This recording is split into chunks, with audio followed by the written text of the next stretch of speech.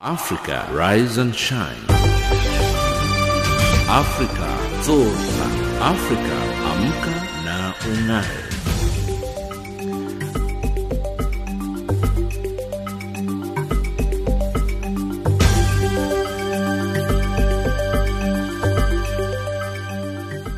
Good morning and a very warm welcome to Africa Rise and Shine. This is Channel Africa from an African perspective, and we're coming to you live in Johannesburg, South Africa.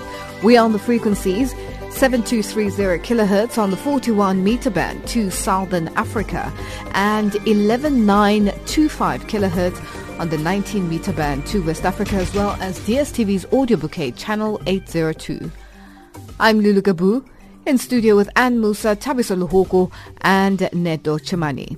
In our top stories on Africa Rise and Shine at this hour, South African rival parties unite to pay tribute to struggle icon Mama Winnie Madikizela Mandela. Condolences pour in for South Africa's former ambassador to the United Kingdom, Zola Skweyiya, and concerns over worsening humanitarian situation in refugee camps in Nigeria. In economics news, another petrol price increase looms in South Africa. And in sports news, Team South Africa to appeal Anaso Jobodwana's disqualification at the Commonwealth Games. But first up, the news with Ann Musa.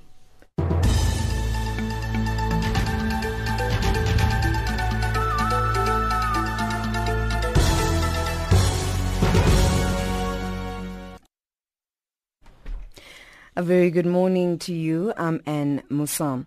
The Algerian Defense Ministry says most of the people who died in Wednesday's plane crash were army personnel and their families.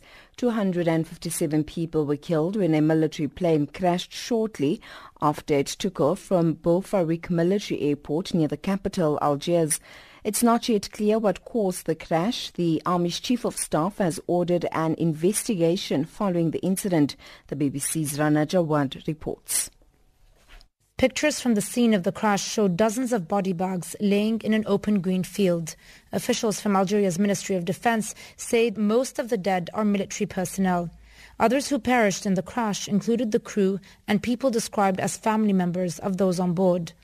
An official from Algeria's ruling party said there were also 26 members of the Western Sahara Polisario movement on board the military aircraft.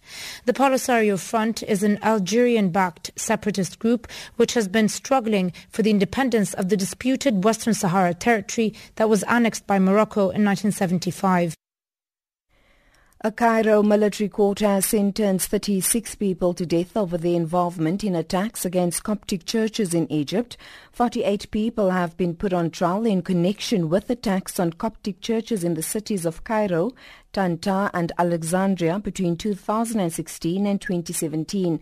The attacks claimed by the Islamic State jihadist group killed at least 80 people. The court's verdict now has to be considered by Egypt's Grand Mufti as it is required by law. The leader of South Africa's opposition EFF party, Julius Malema, says anti-apartheid struggle icon Winnie Madikizela Mandela is the president South Africa never had. He was speaking at the party's memorial service for Madikizela Mandela in Brandfort in the Free State province. Madikizela Mandela passed away last week at the age of 81 and will be buried on Saturday. Malema says the first female president of South Africa must come from the EFF. Winnie Mandela, the president we never had. Winnie Mandela, the president we were denied to have by men who suffered serious ego politics and will not allow themselves to be led by a woman. Winnie Mandela was a thinker. She had to think, she had to act, and that's what she did. Please don't be wheelbarrows. You must be thinker. Don't live a coward life. Me, when I walk here as a product of Winnie Mandela, I am not scared of anything because I don't live a lie. Meanwhile, thousands of people attended the special official memorial service for Madikizela Mandela at the Orlando Stadium in Soweto in Johannesburg on Wednesday. One of the most moving of tributes to her came from her personal assistant, Zodwa Zwane. On Thursday morning, I went to her bedroom and she said to me, Zodwa, I am going to church after all. Can you imagine if anything can happen to me this year? What would I say to God if he asks me, why didn't you go to church? How can I say I didn't go to church because Zodwa was not there? Zodwa awuna Zulu. Ungeke undifake ezulwini. Please prepare my uniform and let me go to church. And I did just that. And finally, researchers have found that a new kind of mosquito net substantially increases protection against malaria-carrying insects. The discovery was made in a 2-year study involving more than 15,000 children in Tanzania. The BBC's Roger Walker reports.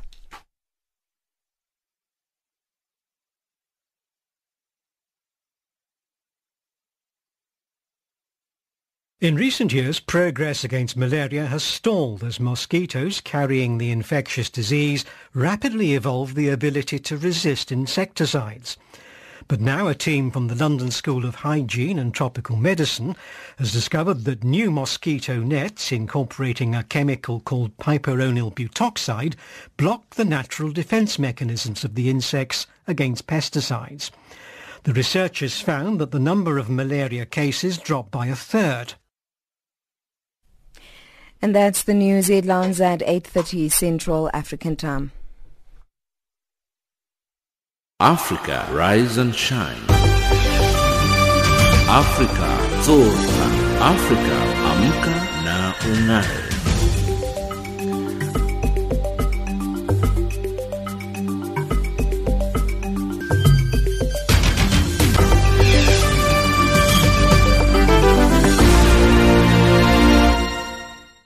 Nomzamo Winnie Mandela.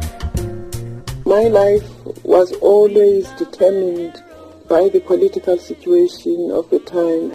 I led a day-to-day existence which was determined by the security branch of the day. I was in and out of prison almost every month, if not every week. And the consequence of that was the children were always left alone. Those were perhaps the cruelest moments which have left an indelible mark in my heart. Mother of the nation, see her love light shine. Winnie Mandela.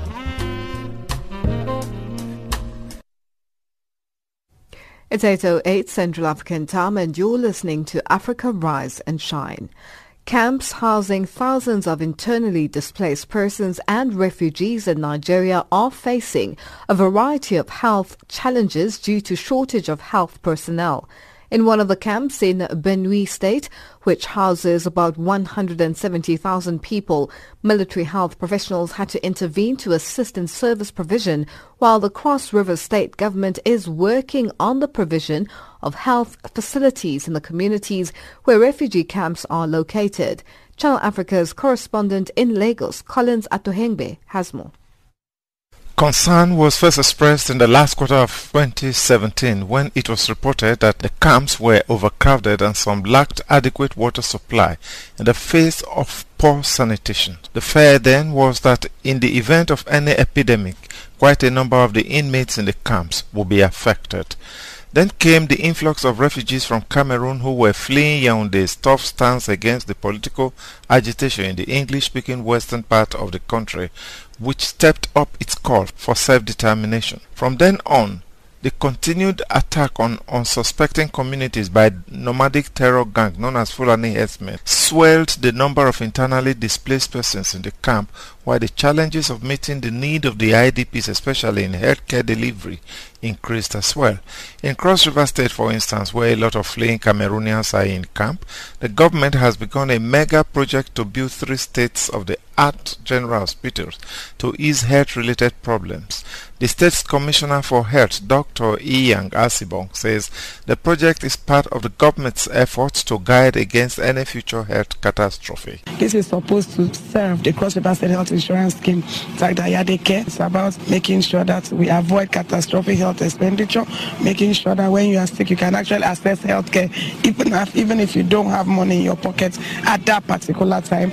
And for a token sum of 1,000 naira per month, you can actually access a wide range of healthcare services. The Cross River State's Director of Primary Health Care Program, Betty Edu, says location of the facilities is quite good, particularly for the use of internally displaced persons and Cameroonian refugees who are in camp in the community. I think this project is very, very timely for us right now. In Cross River State, there are over 20,000 registered refugees from Cameroon in this area. This particular community where we are sitting right now, we have over 10,000 at Adjaso, at Agbokum, and the rest of the environs here. We have these refugees. And so if we do not have health facilities where these people can carry out more comprehensive, complex health challenges can be attended to, then there's a problem on our hands. So Benue State, which has continued to experience ceaseless attack from Fulani herdsmen,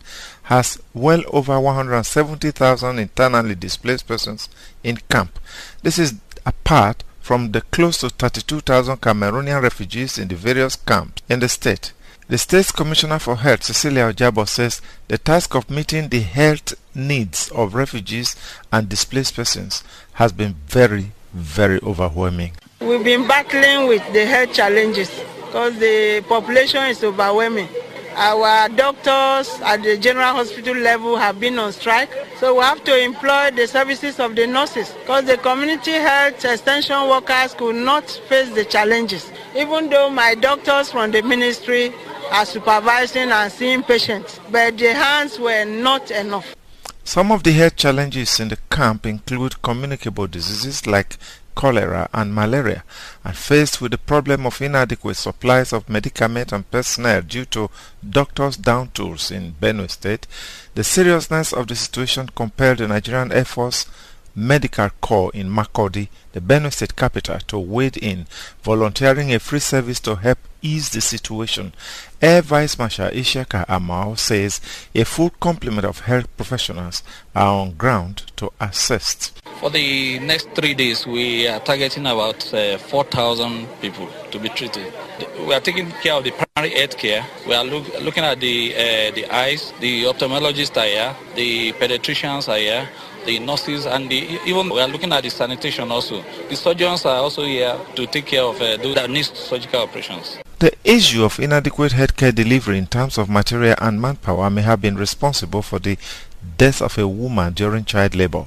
Though the now deceased woman was delivered of a baby boy named Samuel, the husband of the victim said had there been vehicle to move her quickly to a nearby hospital, she could have survived.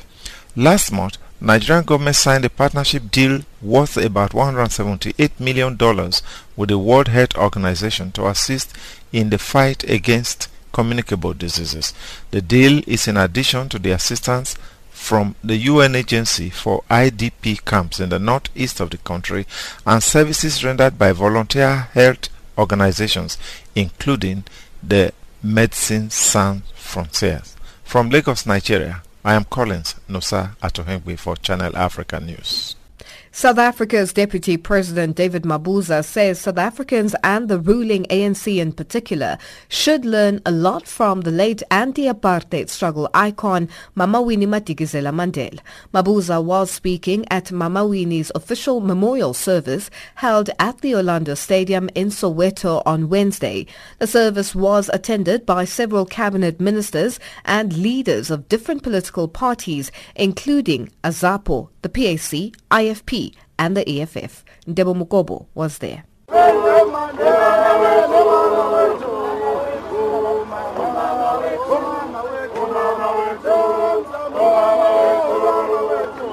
It was a celebration of life well lived by the country's foremost struggle icon, and cutting all political lines, some opposition parties like the EFF and the IFP were well represented, with AZAPO and the PAC giving slots to pay tribute to someone they fought side by side to dismantle the evil system of apartheid in this country. And after saving and loving a political home, the ANC until the last breath, all agrees there is a lot to learn from this fearless fighter, as Deputy President David Mabuza explains. His political home, the ANC, has got a lot to learn from this gallant fighter. She valued collective leadership. She stood for the truth as it relates to the betterment of the lives of our people. She fought against factionalism. She fought against personality cults. She was always more about we than I. Even when she was no longer in government, she understood the challenges facing the ANC and government. She always sought to find solutions to unite all our people and their organization. The Deputy President also said a fitting tribute for Mamwini is the fulfillment of a promise of a better life for all and the full realization of a democratic and prosperous South Africa. The lasting moment we will ever build for Mama is for all South Africans to unite behind the vision of a united, non-racial, non-sexist, just and a prosperous country. We can do all this by relentlessly tackling poverty, reducing inequality, and selflessly serving the poor, who will be best living the values that she stood for. AZAPO President Strike Tokwana says Mamwini was central in the formation of the Black Consciousness movement of Stephen Bantu Biko in the 60s, as some of the elders who were the face of the liberation struggle inside the country. The people who formed the Black Consciousness movement, using the Black Consciousness philosophy, they were young people who also needed among themselves the elderly, because at the time there was skepticism as to what young people can do. So we went out to look for the progressive, the relevant. We reached out to Robert Sobukwe, we reached out to Winnie Mandela, we reached out to Ntate Mhlana, we reached out to Ntate Mathabate, and we found resonance. PAC President Narius Moloto, on the other hand, says Mamwini's political home, the ANC, together with AZAPO and the PAC, waged the struggle for liberation to restore the dignity of the majority, insisting that without land to the landless, that task hasn't been completed. When we celebrate the life of this great icon of our struggle, is that what can we do for her, both as liberation movement. The agenda of the liberation movement in this country is not finished. It is not yet completed, because the founding fathers of the two liberation movements emphasize, and to them, freedom is attained and is complete when the land is returned to its original owners, the African people, so that the African people can gain their dignity. And as the mother of the nation, she has touched many lives, and that was testimony looking at the thousands that came out to celebrate her life. But more is expected again on Saturday as they come to say their final goodbyes. I am Tebo Mokobe in Soweto. Meanwhile, leader of South Africa's opposition, the EFF, Julius Malema, has criticized the ANC-led government of neglecting the legacy of the late struggle stalwart Mamawini Madikizela Mandela. The party held the memorial service in Majwemaswewu Township in Brandfort in the Free State Province. It is the place to which Mamawini and her youngest daughter Zinzi were banished for almost 9 years during the apartheid era. Malema says Mamawini will be sorely missed as a principal leader. Aphumelele Mdlalane reports. In a rare show of unity, the EFF, the ANC and the DA ceased hostilities to honor the late struggle icon Winnie Madikizela Mandela. EFF leader Julius Malema held nothing back in his criticism following the delay in restoring House 802 in Majwemaswewu Township, to which Mama Winnie was exiled in 1977. It's not an exaggeration that the isolation of the people of Brandfort is best represented by the fact that her prison cell, which is house number 802 across the street from us, is dilapidated, yet the statue of Paul Kruger decorated Church Square in Pretoria, receiving protection from a democratic government. They could not protect the house that housed their own, yet they protect the statue of Paul Kruger. Embattled Cape Town Mayor Patricia de Lille has commended Madikizela Mandela for being well versed with the rules of politics. Mama also believed that the problems of our people knows no political affiliation. When you don't have a home, when you are landless, when you are poor, it doesn't ask you which political party you belong to. And she was there for every one of the poor people. ANC National Executive Committee member Dr. Siyabonga Cwele says Mama Winnie will forever be remembered as a selfless leader. As we dip our banners and pay tribute to this heroine, we must draw inspiration from the sacrifice she made.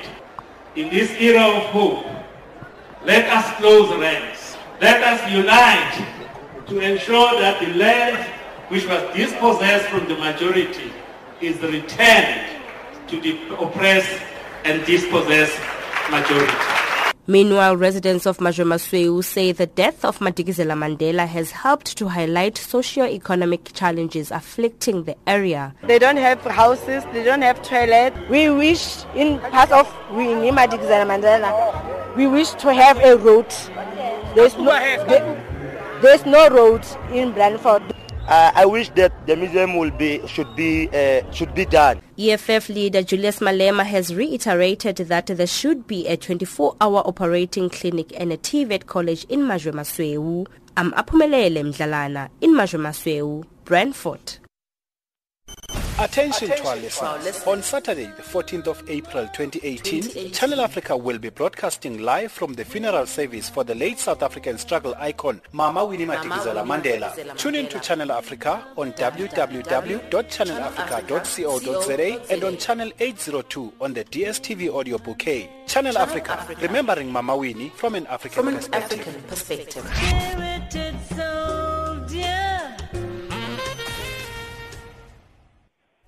It is 8:21 Central African Time and you're listening to Africa Rise and Shine. We're coming to you live from Johannesburg in South Africa. Our tributes continue to pour in for the late South African ruling African National Congress veteran, Dr. Zola Skweyiya. The politician passed away at the age of 75 yesterday in a hospital in the capital, Pretoria. He served as Minister of Public Service and Administration under the first black president, Nelson Mandela administration, and as Minister of Social Development during the Thabo Mbeki administration. Skweyiya was to celebrate his 76th birthday this Saturday. For more reaction on this, we are now joined on the line by ANC veteran Thami Ntenteni, who is head of communication at the Thabo Mbeki Foundation. Good morning, Mr. Ntenteni, and thank you so much for joining us on Africa Rise and Shine. Good morning, and thank you very much for inviting me to participate in the program Rise and Shine. Now, Mr. Ntenteni, South Africa is gripped by yet another difficult and painful period. It has been a very hectic week, the past 2 weeks, with 3 losses, that of Mama Winnie and a former ambassador of Nigeria, George Nene, and yesterday it is veteran struggle icon Zola Skweyiya. Just take us through that. What does that do? What does that do for people who worked with him and people who knew Dr. Skweyiya and people like you? Just take us through who he was and the sort of person that he was. Yes, indeed, it is a very devastating thing that we have lost these veterans and stalwarts so quickly and soon after the other. And you know, for some of us who worked very closely with some of these veterans and stalwarts, they were like our brothers, they were like our fathers. I mean, I worked with Comrade Zola Skweyiya when he was the chief representative in Ethiopia, and we were young. We went into exile very young, and we had left our families behind, and the ANC became our family. And the elderly and senior comrades that we found treated us like their own children, and they grew us and they nurtured us in the politics of the ANC, and we survived the pains of exile because of because of the nurturing and the support that we got from these senior comrades. No. I would say that. No, continue, Mr. Ntindin. No, I would say that, like I was saying, even with Comrade Zola Skweyiya, I knew him personally. I worked with him, and he was the person that very, very kind person, very humble. I mean, when I was there with him in Ethiopia, he treated me like his son, actually, and he made sure that I felt like he is my father. But besides that, from a political point of view, I think that here you have a person who joins the struggle at the tender age of 14, he joins the ANC Youth League. And soon after, that is 1956, and after the Sharpeville massacres, and the ANC adopts armed struggle as a method of fighting against apartheid, he's amongst the first people to leave the country. And he goes and he trains in the then Soviet Union military, and then he is then sent to school in Leipzig, where he qualifies as a doctor. He qualifies and gets a doctorate in law. So he then became he became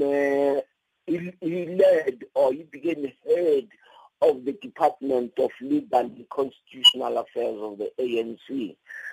In that capacity, Comrade Zola Skweyiya was the one who led and actually formulated or laid the foundation for the Constitution of South Africa, because the basis, the first constitution, the interim constitution of 1993, was based on the work that was done by Comrade Zola Skweyiya under the supervision of the late President Oliver Tambo.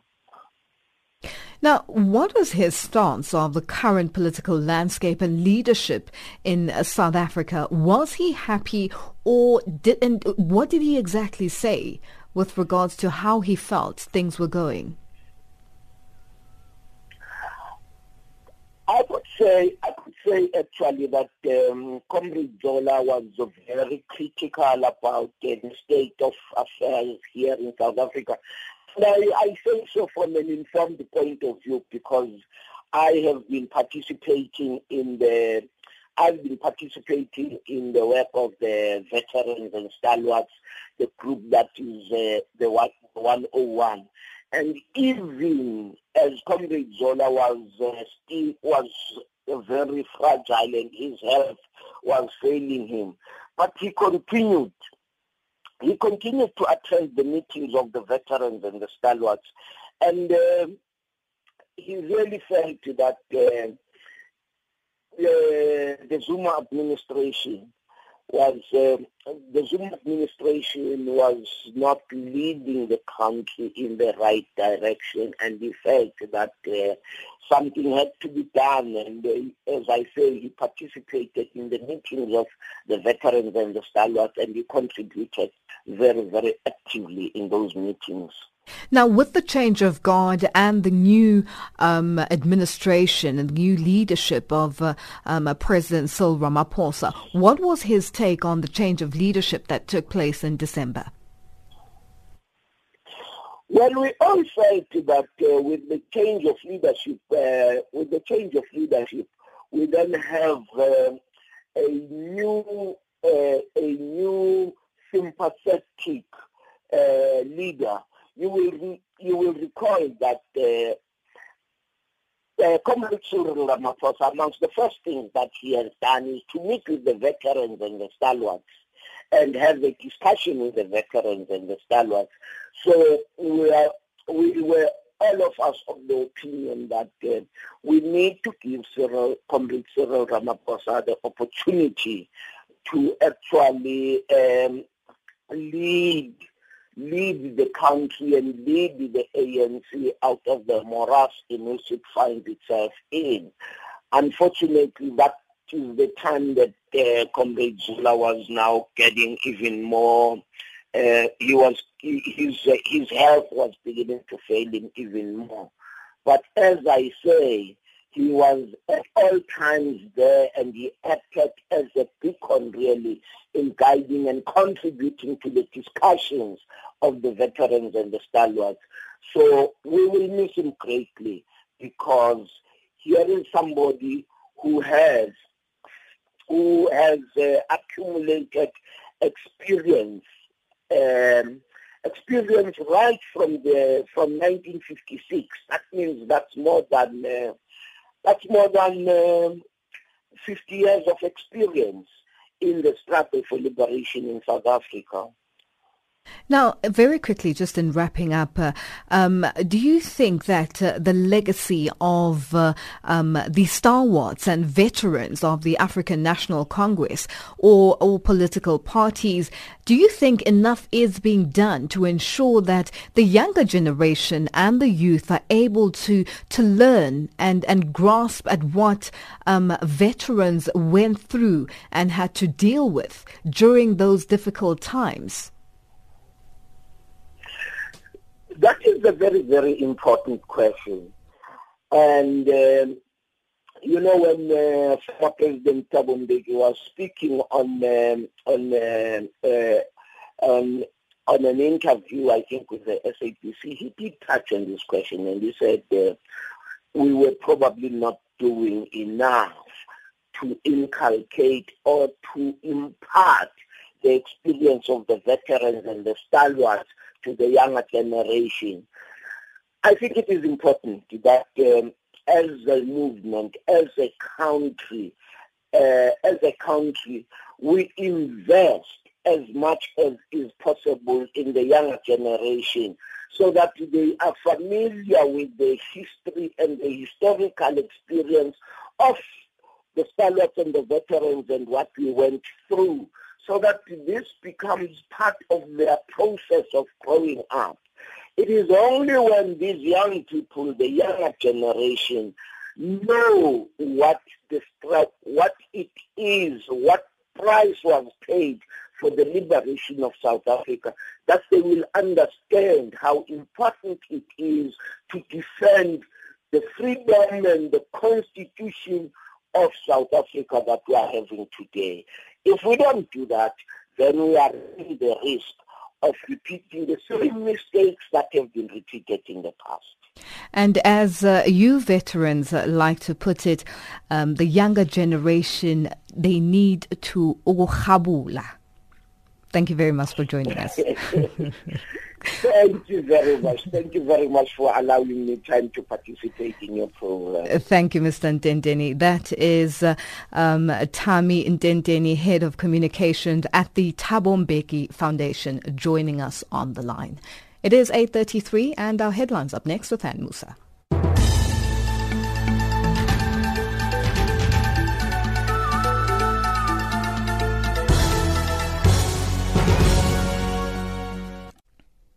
A very good morning to you. I'm Anne Musan. The headlines: the Algerian government declares 3 days of national mourning following the military plane crash in which 257 people were killed.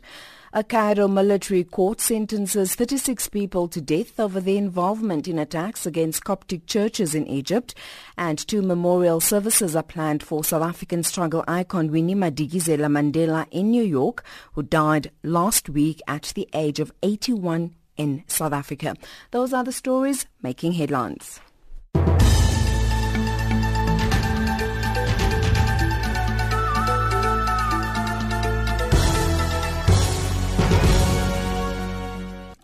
Do you know a young entrepreneur making a difference in your community? The Anzisha Prize Award competition is looking for young African entrepreneurs with innovative solutions to social challenges or successful businesses in their communities. 20 finalists from across Africa will win a trip to South Africa for a week-long entrepreneurship workshop and conference at the African Leadership Academy. Nominate a young entrepreneur between the ages 15 and 22 for a chance to win a shared amount of $100,000 and become an Anzisha Fellow. Competition entry is free and the closing date is this Sunday, the 15th of April, 2018. Reach out to all young entrepreneurs and encourage them to apply for the Anzisha Prize Award on www.anzishaprize.org/apply. Alternatively, check Channel Africa's website for details at www.channelafrica.co.za and look for the Anzisha Prize Award competition. Health experts say new breastfeeding guidelines released this week can help save the lives of thousands of children every year if implemented. To do this, breastfeeding needs to become the norm, not the exception, in rich and poor countries alike, as Senior Regional Advisor of Nutrition at the United Nations Children's Fund, Dr. Victor Aguayo, explains. What's new is that the 10 steps for successful breastfeeding be part of standards of care in every maternity in a country, that not be optional. And how are you going to achieve that? Well, we're going to achieve that by supporting governments to have legislation and policies in place that make of the protection of breastfeeding the norm and not the exception or an option, and that it be placed at the heart of the quality of care improvements. What is the importance of breastfeeding? What is the uptake at the moment? The glass is half full, that is, there is increasing recognition among researchers, among practitioners, among mothers and fathers and families that breastfeeding is the best start in life. So I am optimistic that there is increasing recognition that that is the case. And there is an increasing number of mothers and families who would choose to breastfeed their babies, but they don't get the support they need to do so. So what we're asking for is that from the maternity, that is from hour number one, throughout the process of bringing up the baby, mothers and families be supported to breastfeed if they choose to breastfeed their children. What are the benefits, the immediate and long-term benefits of breastfeeding? What are the risks of not doing so? The benefits are multiple, and the research is quite strong on that. We know for a fact that breastfeeding protects life. That is, it saves thousands of lives every year because it avoids infection, it avoids contamination, and it provides the child with all the nutrients the child needs in the first 6 months of life, which is why we are advocating that every child be exclusively breastfed in the first 6 months. That means giving the child only breast milk, no other liquids, no other solids, no other foods. So there are benefits for survival, that is protecting life, but there are also benefits for growth. Children who are breastfed grow healthier. They are less prone to be too short for their age. They are less prone to be overweight later in life. It also promotes better development. There is evidence that children who are breastfed have IQs that are higher than children who were not optimally breastfed, and that it also improves school readiness.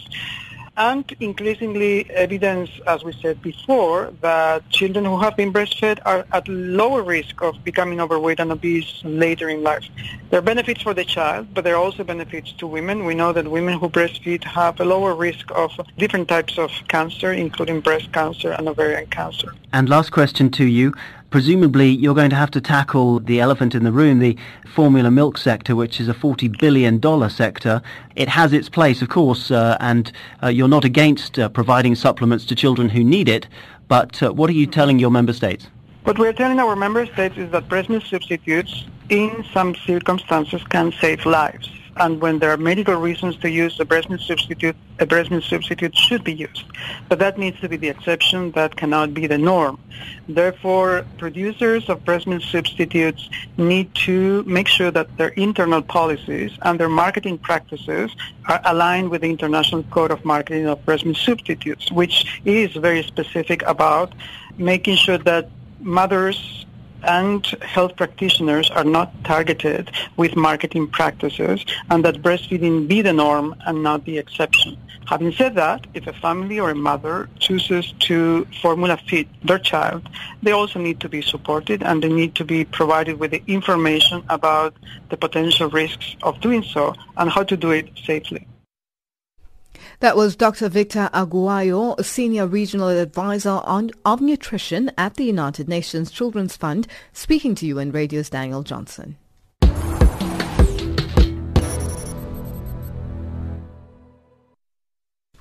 The UN Food and Agriculture Organization is encouraging Central African states to promote micro-gardening in cities as a way of fighting galloping unemployment and crime wave among the youth. The UN says food sufficiency will be assured while hundreds of thousands of youth leaving rural areas for the cities will find gainful jobs in the initiative, which has been successful in the Democratic Republic of Congo. Muki Kinzeka reports from the conference center in Yaoundé, where an international forum on horticulture is underway. Urbanization in low-income countries goes with high levels of poverty and food insecurity. Most of the income the already poor new city dwellers raise goes for feeding.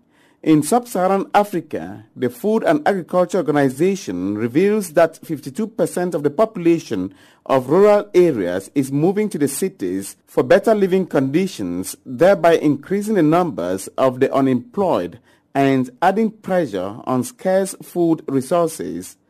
The FAO is now suggesting that countries should embrace urban and peri-urban horticulture.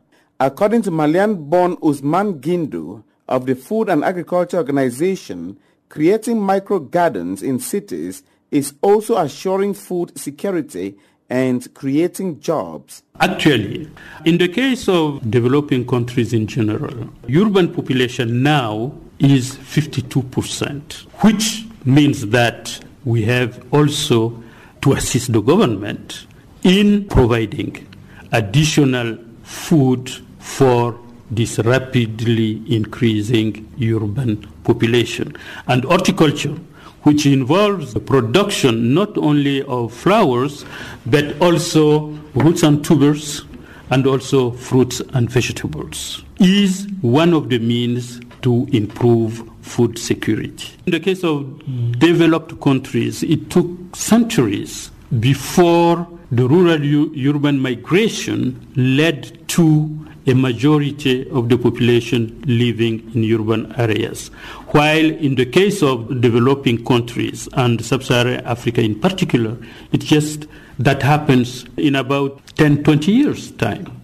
So this led to some challenges because most of the people who migrate from rural areas to the urban areas are young. And of course, it's a challenge for the government to find employments for them, and horticulture, urban and peri-urban agriculture is one of the means. In addition to improve food security, also is a means to create employment, especially for women and for the youth. The participants have learned that flourishing urban and peri-urban horticulture sectors have been highly successful in the capital city of the Free State Province of South Africa, Bloemfontein, with many youths having gainful employment and the city beautified with its green turf. The Democratic Republic of Congo is, however, Africa's leading example of urban horticulture, Usman Giondo says. FAO is assisting more than 20 countries in Asia, in Africa, and in Latin America in the area of urban and peri-urban horticulture. In the case of Central Africa, for example, in the Democratic Republic of Congo, FAO has been assisting the government for the past 10 years. Through a project they have in urban and peri-urban agriculture, they have created about 16,000 direct employment, 60,000 of indirect employment for all those involved in the value chain of urban and peri-urban horticulture, and generated over 200 billion CFA francs in the 10 years, which is about 20 billion CFA francs a year. It also leads to have green cities, which is important from an environmental point of view. Lastly, sir, there should be a conflict of competence somewhere here. Who owns the land? It may be owned by the government, by individuals, or by the local councils. In that case, how would the youths coming from rural areas invest in that land? This is a very important point. Access to land and access to water are critical for a successful program in urban and peri-urban horticulture. And also, this program has to be considered within the larger agricultural policy program of the government. And what is the input of the FAO? FAO is first and foremost the specialized technical agency of the United Nations. So our first contribution is in terms of assisting the government in developing the strategy and a plan of action made up of projects. FAO's assistance is both technical but also financial. The FAO is helping the countries to optimize policies and support services, boost production, and enhance the horticulture chain. Stakeholders from African governments, local councils, and landowners are examining how access to land and fertilizers can be made possible for interested youths who are in the cities and constitute a majority of the unemployed. Reporting for Channel Africa, this is Moki Kinzeka in Yaoundé. Our economics updates up next with Tabiso Luhoko.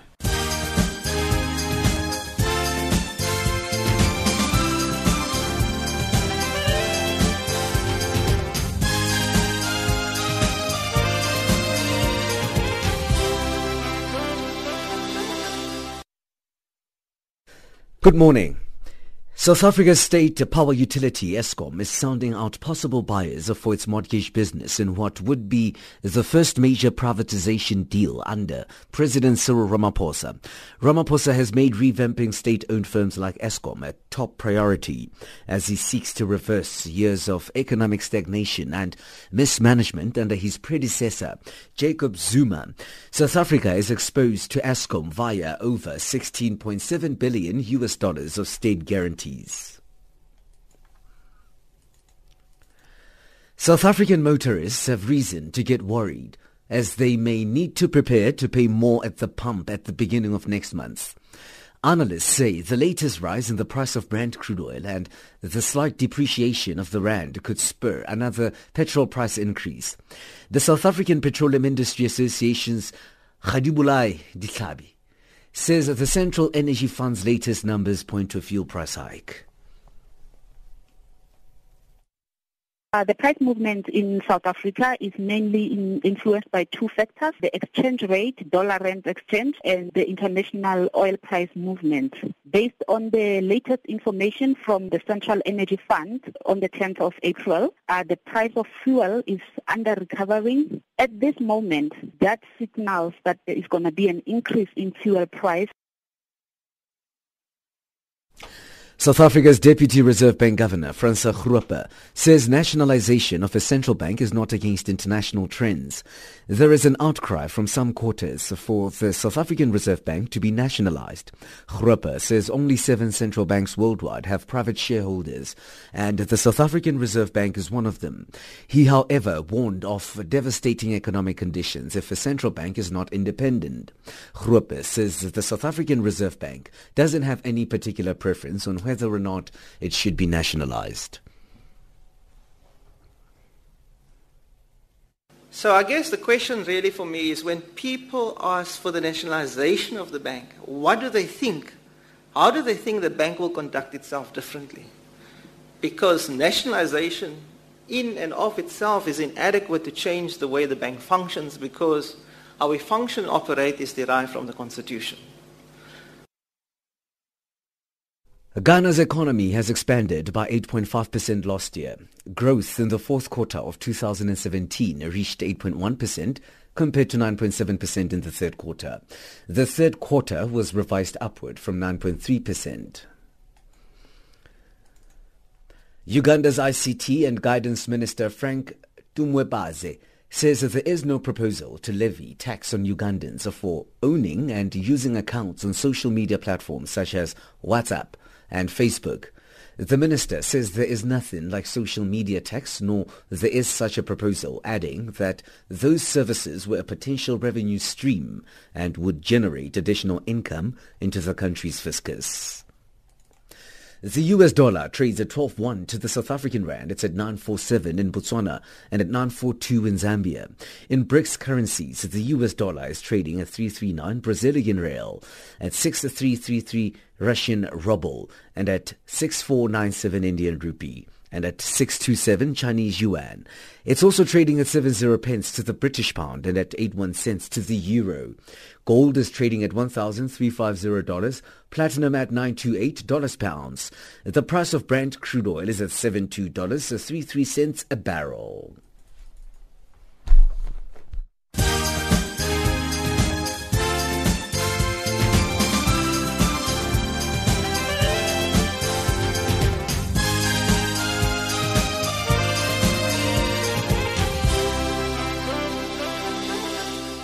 A sports update up next with Neto Chimani.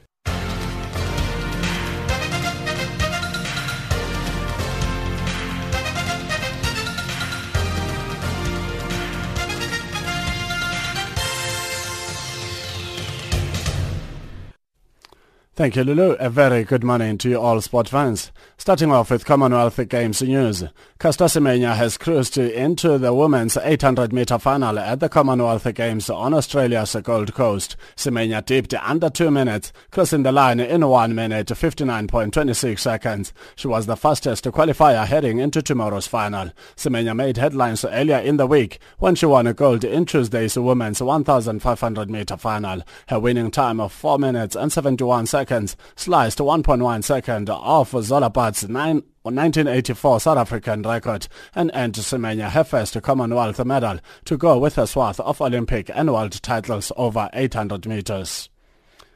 5 more African athletes may have vanished from the Commonwealth Games, organizers said this morning after 8 competitors from Cameroon were suspected of fleeing a day earlier. Gold Coast organizers confirmed reports that athletes from Rwanda and Uganda were thought to have gone missing, while they were also looking to verify the whereabouts of 2 squash players from Sierra Leone.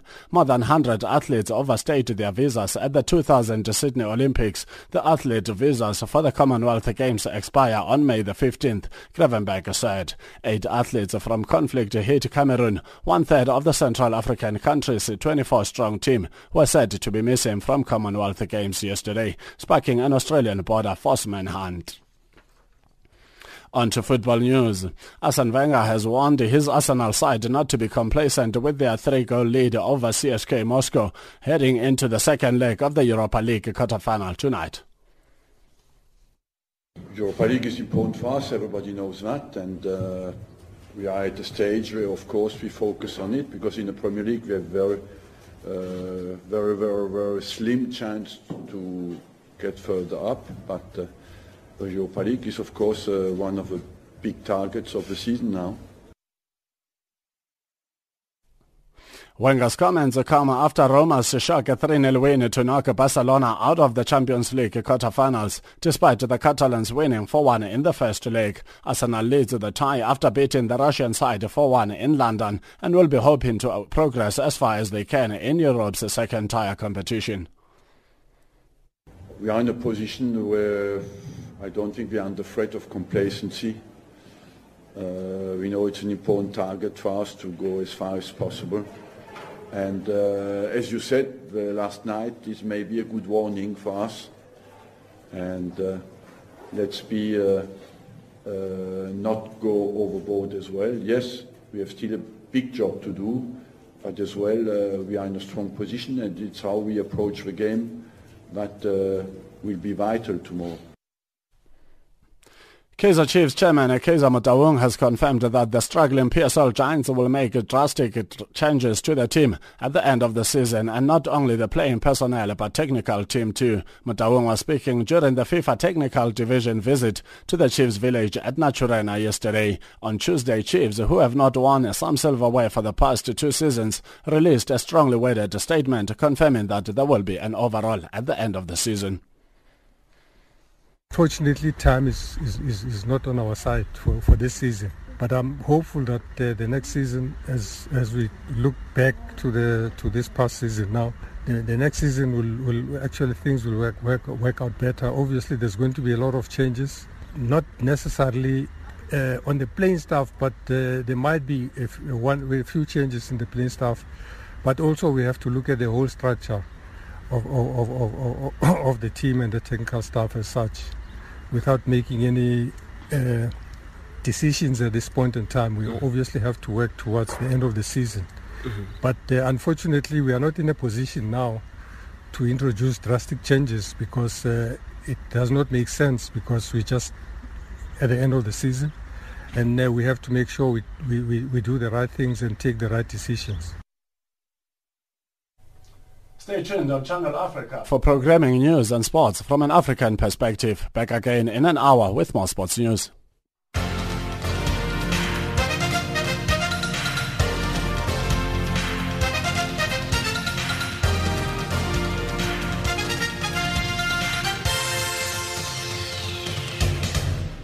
Africa, rise and shine. Africa, zorka. Africa, amka na ung'are.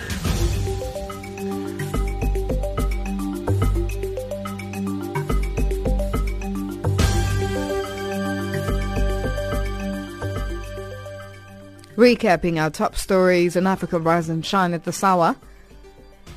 South African rival parties unite to pay tribute to struggle icon Mama Winnie Madikizela Mandela. Condolences pour in for South Africa's former ambassador to the UK, Zola Skweyiya, and concerns over worsening humanitarian situation in refugee camps in Nigeria. That wraps up Africa Rise and Shine today. From myself, Lulu Gabu, producers Pumuto Ramagaza and Khomutso Mopulane, technical producer Mario Edwards and the rest of the team, thank you for joining us. For comments about our show, send us an email at info@channelafrica.co.za or tweet us at RiseShineAfrica or at ChannelAfrica1. You can send an SMS on 277-969-57930 or WhatsApp on 277-6300-3327. Taking us to the top of the hour for the news. On the frequency 7230 kHz on the 41 meter band to Southern Africa is DDM featuring Vimbai the Poet with a song titled Winnie Mandela. Ungubani, ungumfazi, umfazi onamandla, umfazi onolwazi, umfazi obonayo, umfazi othwalayo, uthwalani. She carries people with hope, people with tears, people with fear. She was but a woman in waiting. But in Difundile, I know the 9 times table. 9 months full of child. 18 months, Elisa Ingane. 27 years, Twele Isizwe. Dialila, Abandiva, Dialila, Abandiva, Dialila, Abandiva, Dilila, Ngapagati, Dililela na. I work, I wait, Dililela na. A woman with hope, a woman with love, a woman who sees. Ungubani ke, ungubani, unguwini, Madikizela Mandela. Winnie Mandela, Makujana, Kawela Makawe, Siabulela. Winnie Mandela, Makujana, Kawela Makawe.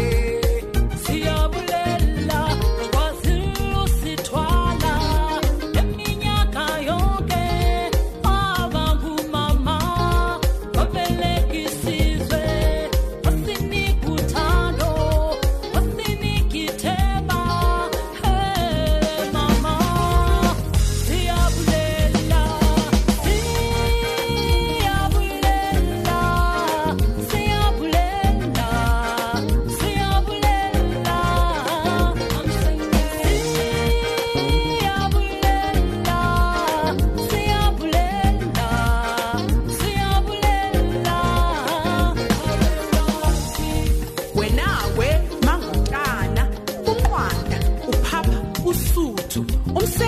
sheshe